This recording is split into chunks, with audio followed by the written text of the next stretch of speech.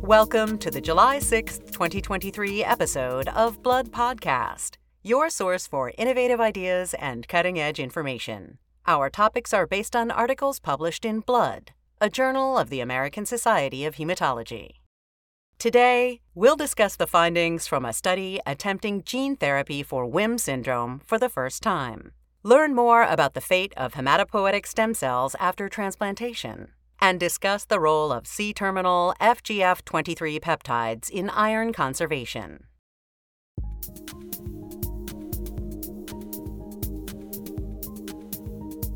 We first examined data in the Blood article entitled CRISPR-Cas9-mediated CXCR4 disease allele inactivation for gene therapy in a mouse model of WHIM syndrome by Zhilang Gao from the National Institutes of Health in Maryland and colleagues.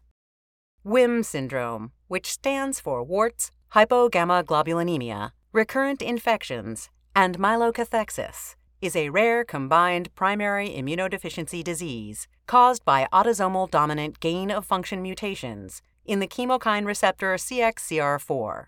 It is characterized by severe panleukopenia due to bone marrow retention of mature leukocytes. CXCR4 is a G protein-coupled leukocyte chemoattractant receptor specific for the chemokine CXCL12. It is expressed on many cell types, including hematopoietic stem and progenitor cells, or HSPCs, most mature leukocyte subtypes, many non-hematopoietic cells, and some cancer cells. CXCR4 has a range of hematologic functions, including homing, retention, and quiescence of HSCs, as well as the homing and retention of mature neutrophils in the bone marrow. In WHIM syndrome, these functions are magnified by gain-of-function mutations, causing myelokathectic neutropenia. Thus far, the treatment for WHIM syndrome has been largely nonspecific and aimed at reducing the frequency and severity of infection. It includes prophylactic antibiotics, immunoglobulin replacement, and administration of G-CSF, which selectively increases the neutrophil count by inducing the degradation of CXCL12 and reducing CXCR4 signaling. More recently investigated treatments include the CXCR4 antagonists, plerixafor and mavixifor, which have shown promise. Allogeneic bone marrow transplantation has been performed in a few patients with WHIM syndrome. Although transplantation may be curative, the risk-benefit ratio of transplantation must be evaluated carefully, considering the relatively benign clinical course of the disease. Gene therapy has also been recognized as a potential treatment strategy for WHIM syndrome. However, its success depends on the engraftment of a sufficient number of HSCs and reprogramming of the hematopoietic system. The authors previously described a patient who was spontaneously cured by chromothripsis, whereby the WHIM allele on chromosome 2 was completely deleted, leaving the cell hemizygous for wild-type CXCR4. In this case, the chromothriptic hematopoietic stem cell acquired a selective engraftment advantage, leading to approximately 100% chimerism with hemizygous CXCR4 myeloid cells, which resulted in the reversal of severe neutropenia and monocytopenia. Armed with this knowledge, in the current study, the authors conducted a series of in vitro experiments in HSPCs and in vivo experiments in a murine model of WHIM syndrome to investigate whether WHIM allele inactivation could lead to a genetic cure. Specifically, they developed a two-step preclinical protocol for HSPC transplantation to achieve the goal of therapeutically deleting the WHIM allele. They first used CRISPR-Cas9 editing with a single guide RNA that does not discriminate between WHIM and wild-type CXCR4 alleles to inactivate one copy of CXCR4 in HSPCs. Next, they demonstrated that inactivating indels were introduced into wild-type or WHIM alleles. The authors then performed competitive transplantation experiments using lethally irradiated CXCR4 WHIM mice as recipients and CXCR4 RNP transfected and mock transfected CXCR4 WHIM HSPCs as competitive donor cells. These experiments showed that cells transduced with the active vector had a selective advantage over mock transduced and uncorrected cells. Furthermore, in vivo experiments revealed that WHIM allele inactivated cells were selectively enriched over wild-type allele inactivated cells, leading to hematopoietic reconstitution with mature CXCR4 hemizygous leukocytes. These findings support the hypothesis that CRISPR-Cas9 edited CXCR4 hemizygous cells have a selective advantage in vivo. Importantly, inactivation of the WHIM allele did not lead to any apparent clinical abnormalities in the transplanted mice. The authors concluded that their study is the first example of a successful attempt at gene therapy for an autosomal dominant gain-of-function disease using a disease allele inactivation strategy in place of the less efficient allele repair approach. In an accompanying commentary, Andrew Jennery from Great North Children's Hospital in the United Kingdom notes that the findings of Gao and colleagues open a new chapter in advancing the science of hematopoietic stem cell transplantation and autologous gene therapy for inborn errors of immunity. Namely, the authors successfully demonstrated that silencing of the faulty WHIM gene leads to the emergence of normal functioning hemizygous CXCR4 stem cells, which had a selective advantage over wild-type allele inactivated cells, and resulted in hematopoietic reconstitution with mature CXCR4 hemizygous leukocytes. Although the authors did not examine the clinical efficacy of this approach, it is worth noting that there were no apparent clinical abnormalities in the mice transplanted with CRISPR-Cas9 edited hemizygous CXCR4 cells. Jennery concludes that additional preclinical work and studies of potential off-target Cas9 activity will be required before clinical implementation of this approach. However, he remains optimistic about the efforts aimed at the development of gene therapies for gain-of-function autosomal dominant diseases like WHIM syndrome.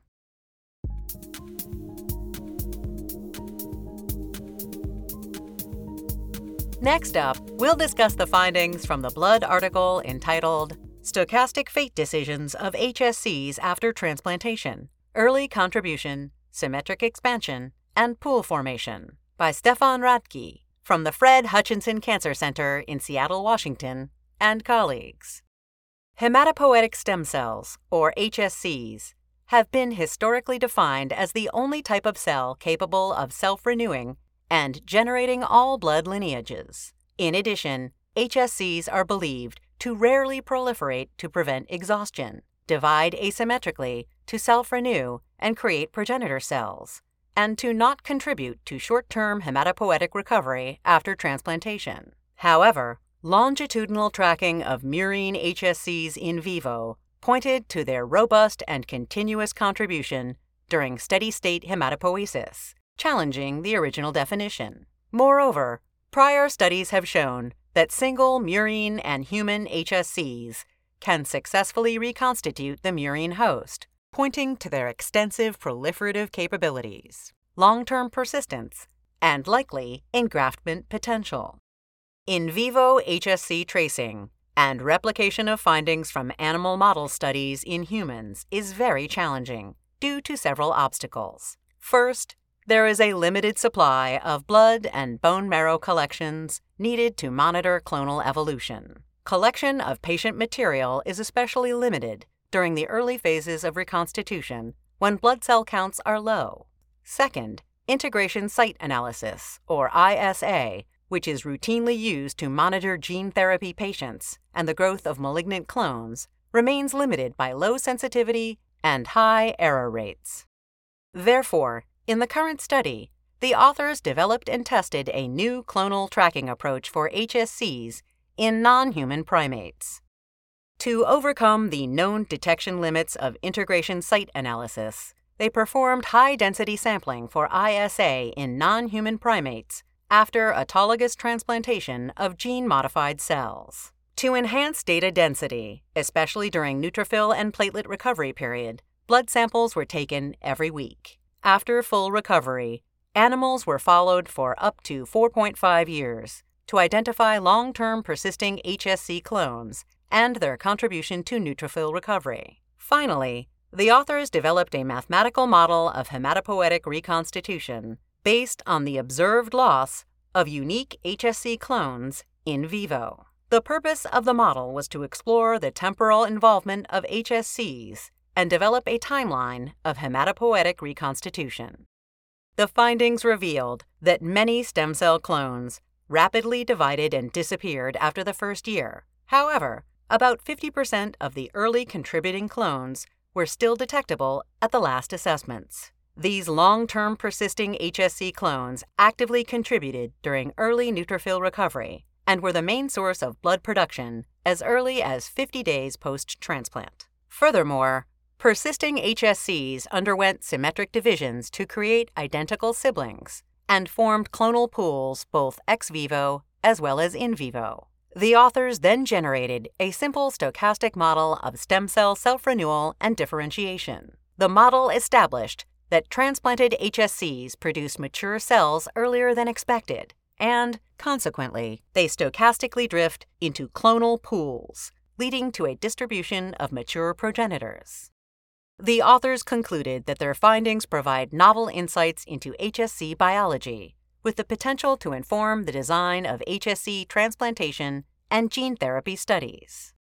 In an accompanying commentary, Alejo y Rodriguez Fraticelli from the Barcelona Institute of Science and Technology in Spain notes that the study by Radke and collaborators presents evidence that early and rapid blood cell recovery is driven by long-term persisting stem cells in non-human primate models. These findings are relevant for both the stem cell transplantation and gene therapy fields, where determining the source of modified blood cells is of critical importance. The developed stochastic model suggests that HSCs are sufficient to drive all phases of cell recovery during hematopoietic transplant, and that fast cell divisions result in the stochastic expansion of clonal stem cell pools, which stabilize 1 year after the transplant. However, Rodriguez-Fraticelli cautions that even though such simple models may be sufficient to explain clonal dynamics, previous work in mouse HSCs has indicated that various regenerative behaviors,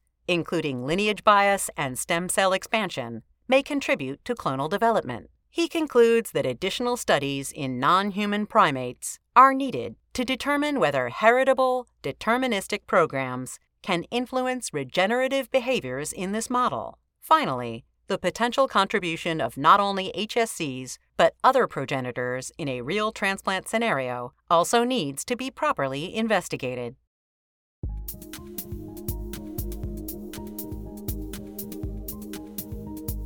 In the final part of today's podcast, we will review an article in Blood entitled Bone-Derived C-terminal FGF23 cleaved peptides increase iron availability in acute inflammation by Guillaume Corbon from INSERM in France. Fibroblast growth factor 23, or FGF23, is a peptide hormone produced by the osteocytes in bone with functions in regulating mineral homeostasis. FGF23 production is regulated by a complex network of mediators of bone and mineral metabolism. Specifically, it is stimulated by increases in 1,25-dihydroxyvitamin D, 125D, serum calcium, parathyroid hormone, and kidney-derived glycerol 3-phosphate, which is the effector of phosphate sensing by the proximal tubule of the kidney. Once produced, FGF23 travels to the kidney to stimulate renal phosphate excretion, reduce 125D concentrations, and exert downstream changes in calcium and parathyroid hormone. Non-classical stimuli, such as inflammation and iron deficiency, can also influence FGF23 production. However, in addition to upregulating the transcription of FGF23, these stimuli also increase intracellular cleavage of newly translated FGF23 into C-terminal and N-terminal fragments. This coordinated increase in FGF23 production and cleavage does not cause a change in the levels of full-length FGF23, but substantially increases circulating concentrations of FGF23 fragments. Since normal levels of intact FGF23 and serum phosphate are observed in patients with inflammation and iron deficiency, a marked increase in the concentration of C-terminal FGF23 fragments, as detected by the C-terminal FGF23 assay, is the main clinical evidence of excessive FGF23 production and cleavage. One of the main causes of functional iron deficiency and anemia is increased production of the iron regulatory hormone hepcidin. It is the main regulator of plasma iron concentrations and plays a role in iron absorption and distribution to tissues. In inflammatory conditions, the secretion of hepcidin increases, thereby limiting the entry of iron into the bloodstream from absorptive enterocytes, macrophages, and hepatocytes. In the current study, the authors aimed to investigate in more detail the role of C-terminal FGF23 peptides on iron metabolism in a state of acute inflammation. To that end, they conducted a series of experiments in mouse models and cell cultures. To elucidate the effects of C-terminal FGF23 fragments, they conducted experiments in a series of mouse models with deficient or excessive production of C-terminal FGF23 fragments to study the effects of inflammation on hepcidin production. The findings revealed that mice harboring an osteocyte-specific deletion of FGF23 showed an approximately 90% reduction in the concentration of C-terminal FGF23 peptides during acute inflammation. This reduction in C-terminal FGF23 led to a further decrease in circulating iron in inflamed mice as a consequence of excessive hepcidin production. Similar findings were observed in mice showing impaired FGF23 cleavage due to osteocyte-specific deletion of furin. Interestingly, injection or transgenic overexpression of C-terminal FGF23 fragments in inflamed and genetic overexpression of C-terminal FGF23 in wild-type mice decreased hepcidin levels and mitigated iron deficiency. Next, the authors showed that C-terminal FGF23 peptides bind two members of the bone morphogenic protein family, namely BMP2 and BMP9, which are established inducers of hepcidin. Co-administration of C-terminal FGF23 and BMP2 or BMP9 prevented the increase in HAMP RNA and circulating hepcidin levels induced by BMP2 and BMP9, resulting in normal serum iron levels. Taken together, these findings indicate that bone is the major source of C-terminal FGF23 secretion during inflammation, and that C-terminal FGF23 reduces BMP-induced hepcidin secretion in the liver, thereby reducing inflammation-induced iron deficiency. In an accompanying commentary, Miles Wolfe from Duke University in Durham, North Carolina, notes that the study by Corbon and colleagues demonstrates that inflammation stimulates the production of C-terminal FGF23 fragments that downregulate hepcidin and mitigate iron deficiency. Wolfe believes that these findings will have far-reaching effects on our understanding of iron and phosphate homeostasis in anemia of chronic disease, including in patients with chronic kidney disease, which is characterized by the progressive increase in circulating concentrations of full-length FGF23 and a gradual decrease in C-terminal fragments. Moreover, these latest findings could also have potential therapeutic applications. It remains to be elucidated whether exogenous C-terminal FGF23 fragments or small molecules that harness their ability to inhibit BMP-mediated production of hepcidin could become novel therapeutic candidates for anemia associated with chronic disease. For a list of additional authors, as well as more detailed articles and commentaries on which this podcast is based, please go to www.bloodjournal.org. Be sure to join us next week for another episode of Blood Podcast. Thank you for listening.